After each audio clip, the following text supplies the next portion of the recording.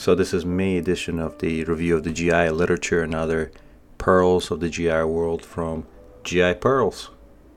I guess this is as good as time as any to tell you where I'm getting my articles from. It will be GIE, the ASGE journal, any of the AGA journals, as well as journals from ACG, and anything else that pops up into my feed that is GI related in some fashion. And sometimes with random articles about medicine in general.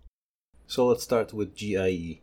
And May's issue of GIE is particularly interesting because it answers, or at least tries to answer, or it has articles related to two of the major issues in GI world.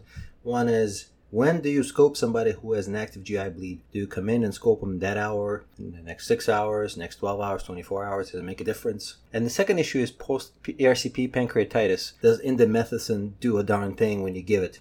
So the first article from Denmark is titled Relationship Between Timing of Endoscopy and Mortality in Patients with Peptic Ulcer Bleeding, a nationwide cohort study. And the study looked at about 12,000 patients, basically divided them into groups with high ASA scores versus low ASA scores. I'm just going to read from the abstract. In hemodynamically stable patients with ASA score 3 to 5, endoscopy 12 to 36 hours after admission to the hospital was associated with lower in-hospital mortality compared with endoscopy outside this time frame. In patients with hemodynamic instability, endoscopy 6 to 24 hours after admission to the hospital was associated with lower in-hospital mortality compared to endoscopy outside this time frame. So this is kind of makes sense, and the authors conclude a period of time to optimize resuscitation and manage comorbidities before endoscopy may improve outcomes. And obviously the question here is, how do you know it's a peptic ulcer bleed? When a patient is in the emergency room, you get called and saying, oh, there's a GI bleed, come in and scope this patient. You obviously guess as what it is, but most of the time you can't know until you do the endoscopy that it's a peptic ulcer bleed. So the very next article is titled Timing of Upper Endoscopy Influences Outcomes in Patients with Acute Non-Variceal Upper GI Bleeding. And it's from the group of John Saltzman from the Brigham, and the work was done by one of the fellows, Navin Kumar. And this is a great study, and the finding of this one may be surprising to our internal medicine and emergency medicine colleagues, but it's not a surprise to GI folks at all. And as anyone who scoped a patient before, we know that if you scope early, the earlier you scope, the more stuff you do. But does it really affect patient level outcomes in a positive way? And that's what the study really answers. And this is a retrospective cohort study which basically divided patients into patients with Glasgow-Blatchford score of less than 12 versus those over 12. And the conclusion is urgent endoscopy is a predictor of worse outcomes in select patients with acute non-variceal upper GI bleed. And there may be reasons for this, as these patients probably got less resuscitation. Endoscopy could happen after hours, not all your staff is available, and maybe your interventional radiologist is not available, so once you find something, you might not be able to do anything about it. But I think this is a good conclusion and kind of makes sense with what we see in clinical practice. And what's interesting here is that high-risk patients probably, it doesn't matter when you do endoscopy, but for low-risk Blatchford score 7 to 8, some don't do well, so maybe early endo is not so good. And as John Saltzman says all the time, basically we can't tell who's actively bleeding. So in most cases, it's probably best to do the usual medical stuff, like resuscitation and PPIs. So this is kind of compelling retrospective data. GIE also has a video interview of Navin Kumar and John Saltzman discussing their paper, which is very informative and worth looking at. So the last article from this issue of GIE I wanted to discuss was, does indomethacin really work in prevention of post-ERCP pancreatitis? And the title of the study is Lactated Ringer's Solution in Combination with Rectal Indomethacin for Prevention of Post-ERCP Pancreatitis and Readmission, a prospective randomized double-blind placebo-controlled trial. The best kind of trial you can get. Placebo-controlled, double-blinded, randomized.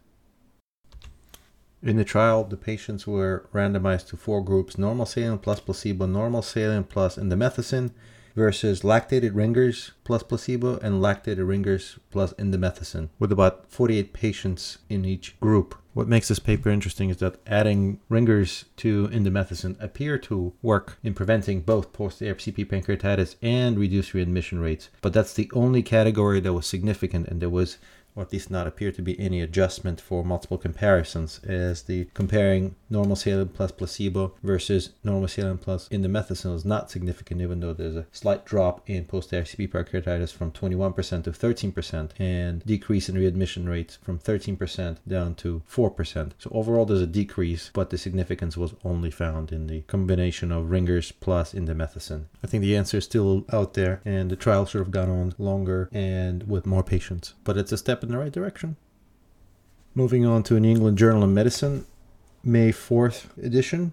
There's an article about ulcerative colitis in it, and this is tofacitinib. I hope I'm pronouncing it right. Tofacitinib as induction and maintenance therapy for ulcerative colitis. And this is from William Sanborn et al. And this appears to be a study of patients with moderate to severe ulcerative colitis who have failed other therapies were put on this tofacitinib, and the response rate patients in remission percentage was 8% for placebo and about 18% for tofacitinib 10 milligrams. And there's also maybe a little bit of a dose response going on with 5 milligrams, a little bit less effective than 10 milligrams in sustaining patients in remission.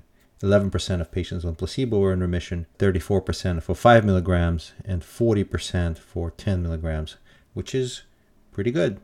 I think the saving grace for this drug is that it's oral as opposed to IV, as many new medications are. So stay tuned. Maybe you can add this drug to the armamentarium of treating moderate to severe ulcerative colitis with oral therapy. Tofacitinib. Oh, and I forgot to tell you what tofacitinib is. It's a JAK inhibitor. The other name for it is Xeljanz. I think that's how you pronounce it. And it's made by Pfizer. Oh, and the New England Journal paper is also funded by Pfizer. Just FYI. And moving on to JAMA Internal Medicine, there's an article about NASH, steatohepatitis, and pioglitazone. And I'll just read the conclusions. Pioglitazone use improves advanced fibrosis in NASH, even in patients without diabetes. Whether this finding translates to improvement in risk for clinical outcomes requires further study, and I think that's important. Even if you put patients on pioglitazone, are you really doing something, or are you just waiting for a side effect? It might be worthwhile spending that time trying to get that patient to exercise more and do other things that improve overall health, but pioglitazone could be potentially added to the therapeutic armamentarium for NASH.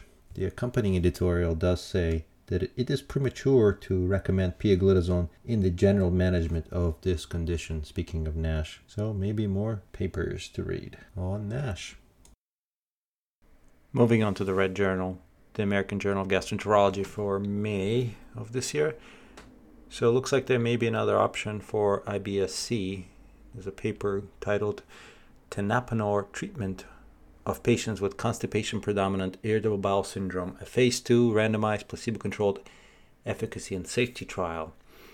So tenapanor is a first-in-class small molecule inhibitor, and it inhibits sodium-hydrogen exchanger in the GI tract.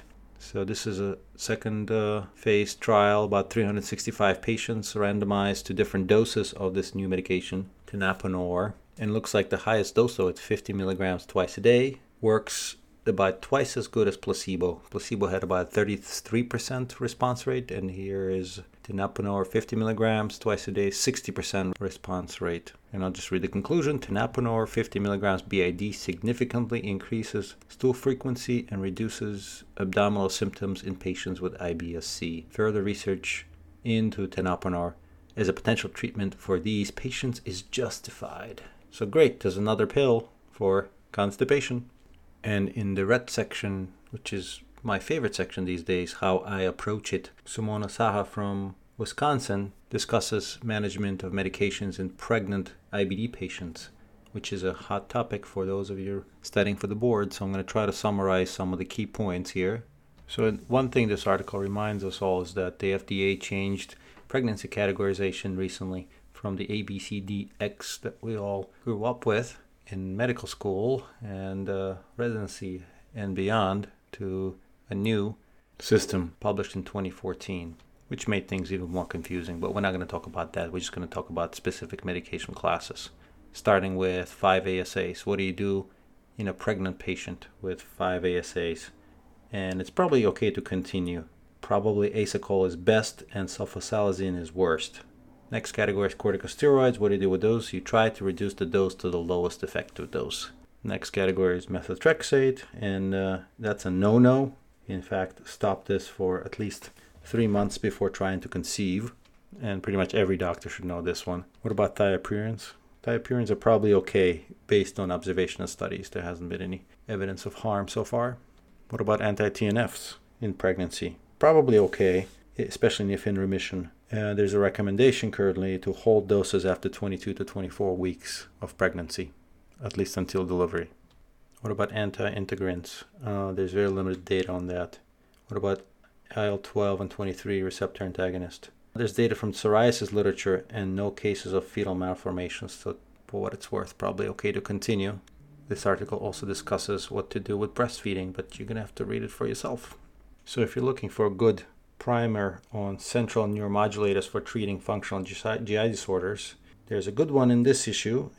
Before, we had to kind of make our own table for all these medications and their doses and brand names, etc. But this article actually has a table with central neuromodulators and their dosage with every drug class you can use: TCAs, SSRIs, SNRIs, miscellaneous agents, and antipsychotics. Basically anything you want to use for any kind of functional GI disorders. And finally, the last one I'm going to mention in this issue is the hydrogen and methane-based breath testing in GI disorders, the North American consensus. It's a pretty good summary of what to use this test for, what dosages of lactose or any other sugar you want to use for testing for SIBO, what are the percentages and ppms required for diagnosing of SIBO or anything else, hydrogen, methane, etc. Good summary of what to use this test for. So that's it for now. I decided to keep these relatively short, so you're not too bored listening to my voice. I will release a second podcast for the month of May 2017 towards the end of the month, covering the journals I haven't covered. So send me feedback, and the articles discussed will be in the show links. Feel free to follow me on Twitter at GI_Pearls, GI Pearls, and leave comments on Twitter or on the website, or you can even find my email somewhere. Let me know what you want to hear. I'm thinking of doing some interviews later on, but probably will stick with just reviewing the articles.